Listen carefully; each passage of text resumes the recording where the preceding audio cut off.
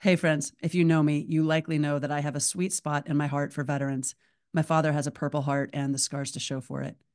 Just recently, I learned that a common side effect of PTSD is hoarding. And those of us with aging parents have seen how quickly a lifetime of memories and keepsakes get stacked in boxes and closets, causing more and more clutter and stress over time.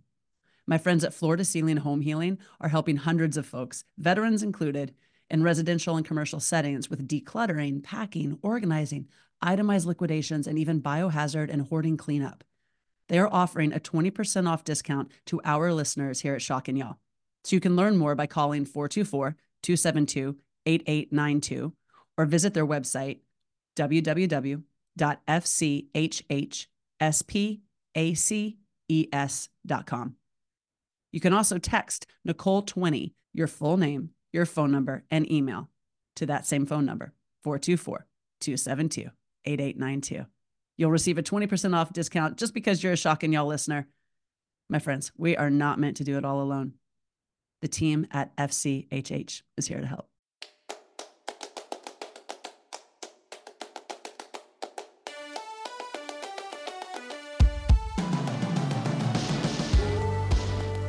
Hey, y'all. Welcome to Shock and Y'all, a podcast about our mental and physical fitness, spirituality, and your big, bold life. I'm your host, Nicole Shaka, and I am so grateful you're here.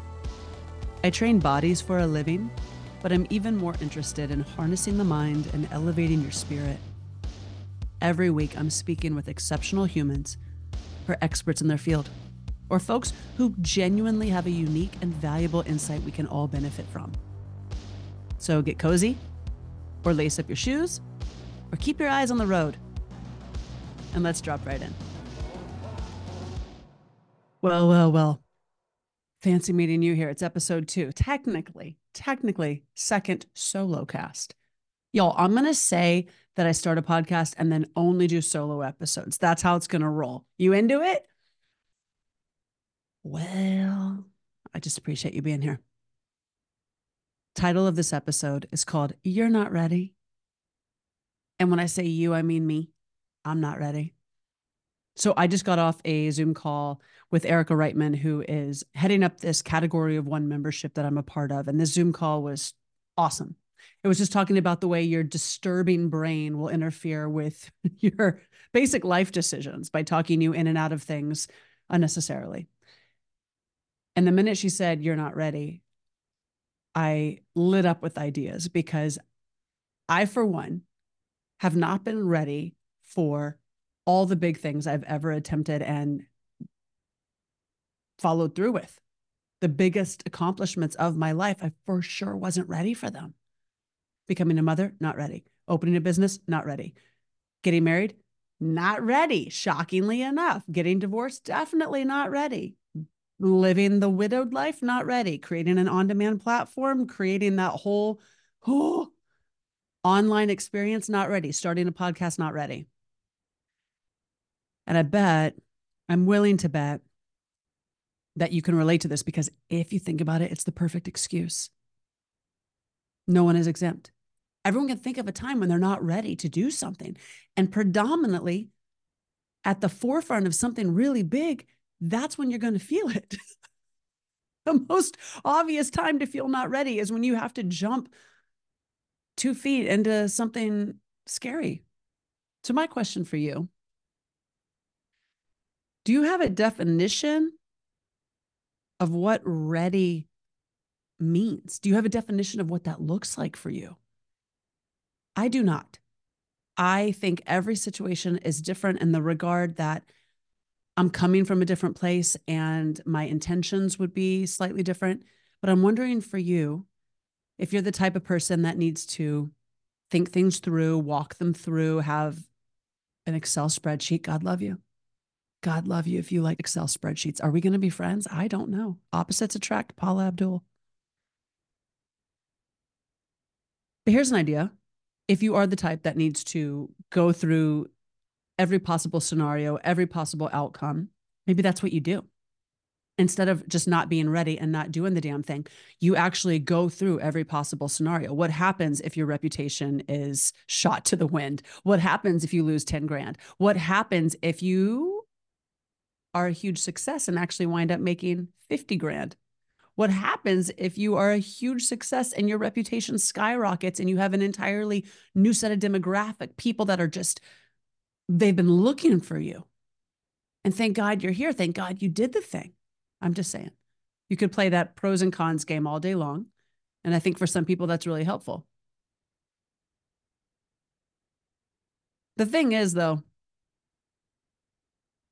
and this is what Erica said that it just stuck with me. The thing is, if someone offered you $1 million, you'd figure it out.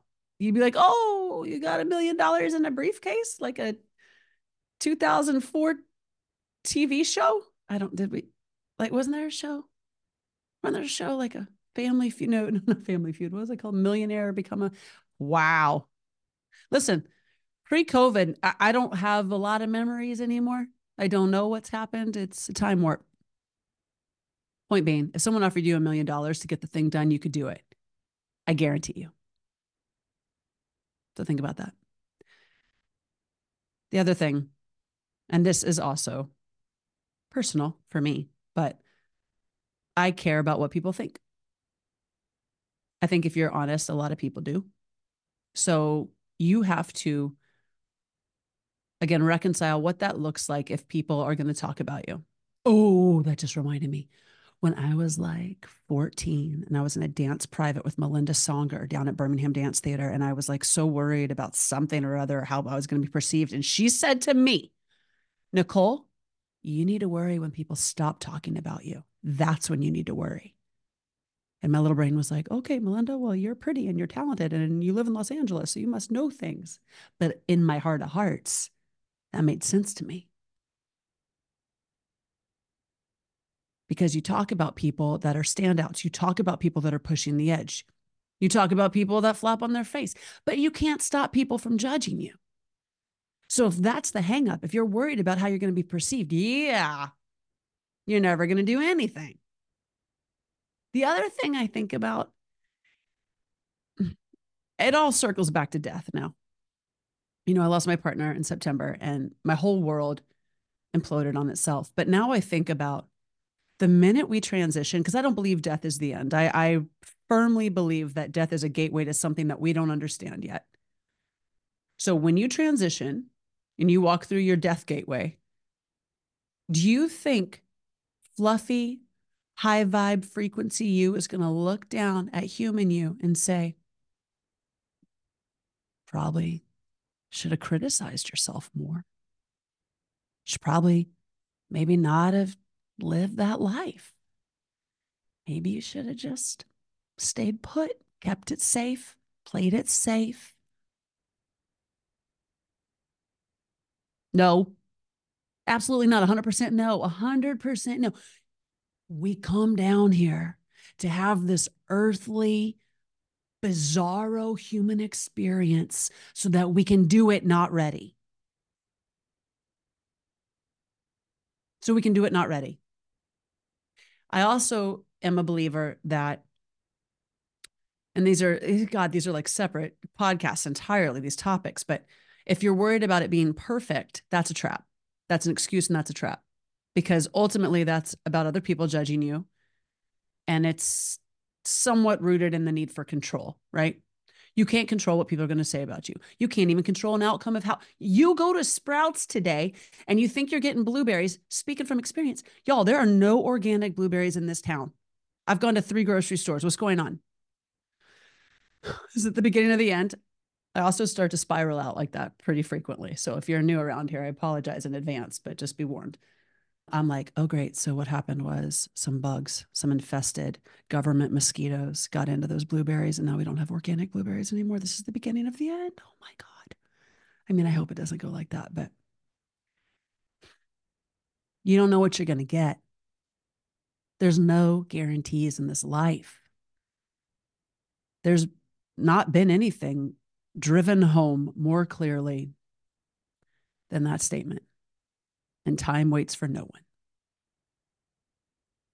So the thing is, do you believe in yourself?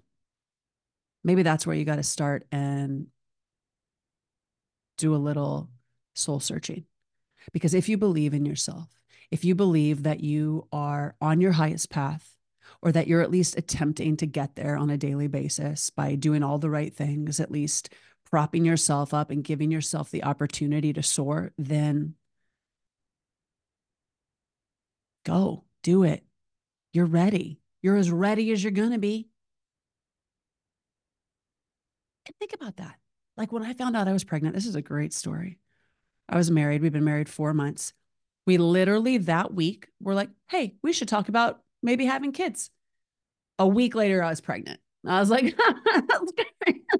I'm an incredible manifester, turns out. And you can ask my friend Alicia. I was with my friend Alicia. We were at a bar. I may or may not have been drinking tequila, which is my drink. And we were watching a dance show, and I was intoxicated, having the time of my life. And I was like, it's weird because I'm late. Like, I'm like 8 days late. My friend Alicia looks at me. She's like, you're pregnant. I said, I'm not. I will put money on it. I am not. She's like, great. We're going to CVS. And I was like, let's go. Let's go to CVS. So we went to CVS. We drove back to her house in Brentwood. I peed on a stick.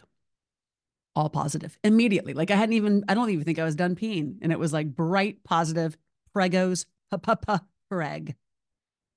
And I have never sobered up so fast in my entire life. And then I started crying because we all knew all the worms inside of me. And then Alicia and everyone that knew me knew that I wasn't ready to be a mom.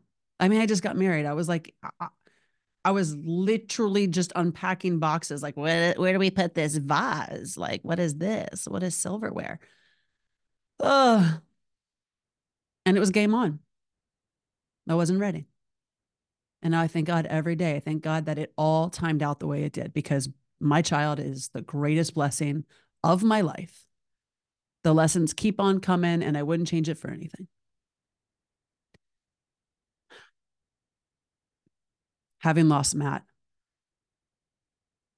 I don't take a day for granted. I didn't before. I have to say it was a positive trait of mine. I would wake up, and if you're a student of mine, you've heard this. I've talked about it in classes all the time. I literally wake up every morning. I put my hand on my heart. I'm like, I'm so grateful to wake up. I'm so grateful for this body. I'm so grateful for this bed. I'm so grateful that I get to do the job that I get to do. I'm so grateful for the exciting things that are coming. I'm so grateful. I've done that for as long as I can remember. But since Matt has passed, I just don't play around. It's not like there's a sense of urgency, but there's a sense of cherishing. I want to cherish it. I'm going to do the things like the reason why I have a full face of makeup on right now, and I curled this hair. I'm horrible at hair. I'm horrible. If anyone wants to send their hair people over to fix this hair, the reason I have a full face of makeup and my hair is curled is because got invited to a last minute like SNL stand-up comedy show with that comedian who I'm obsessed with. He's not new. Sebastian with the M. Sebastian, the guy who talks like this, I love him. I can't remember his last name, but I love him. Anyway, I wasn't ready. I didn't want, this morning, my friend Taya is like, are you coming? Are you coming? Can you do it? And I was like, not really. Okay, but you only live once. So I'll figure it out. So we're going. Cherish it. Time waits for no one. Okay. I wish I could support you. I wish I could know what it is that you're on the fence about. I wish I could know what it is that you're thinking about doing, but you're just talking about how you're not ready. Can you tell me? Can you DM me? I don't know how this works. I don't know how podcasts work. I want you to know that I believe in you. I want you to know that you living your best life is beneficial not only to you, but everyone around you. It's a wonderful example for your children. It's a wonderful example for your family. It reinforces who you are and what you've come here to do, which is to have a bloody human experience, not to sit back and play it safe. So that's that. All right.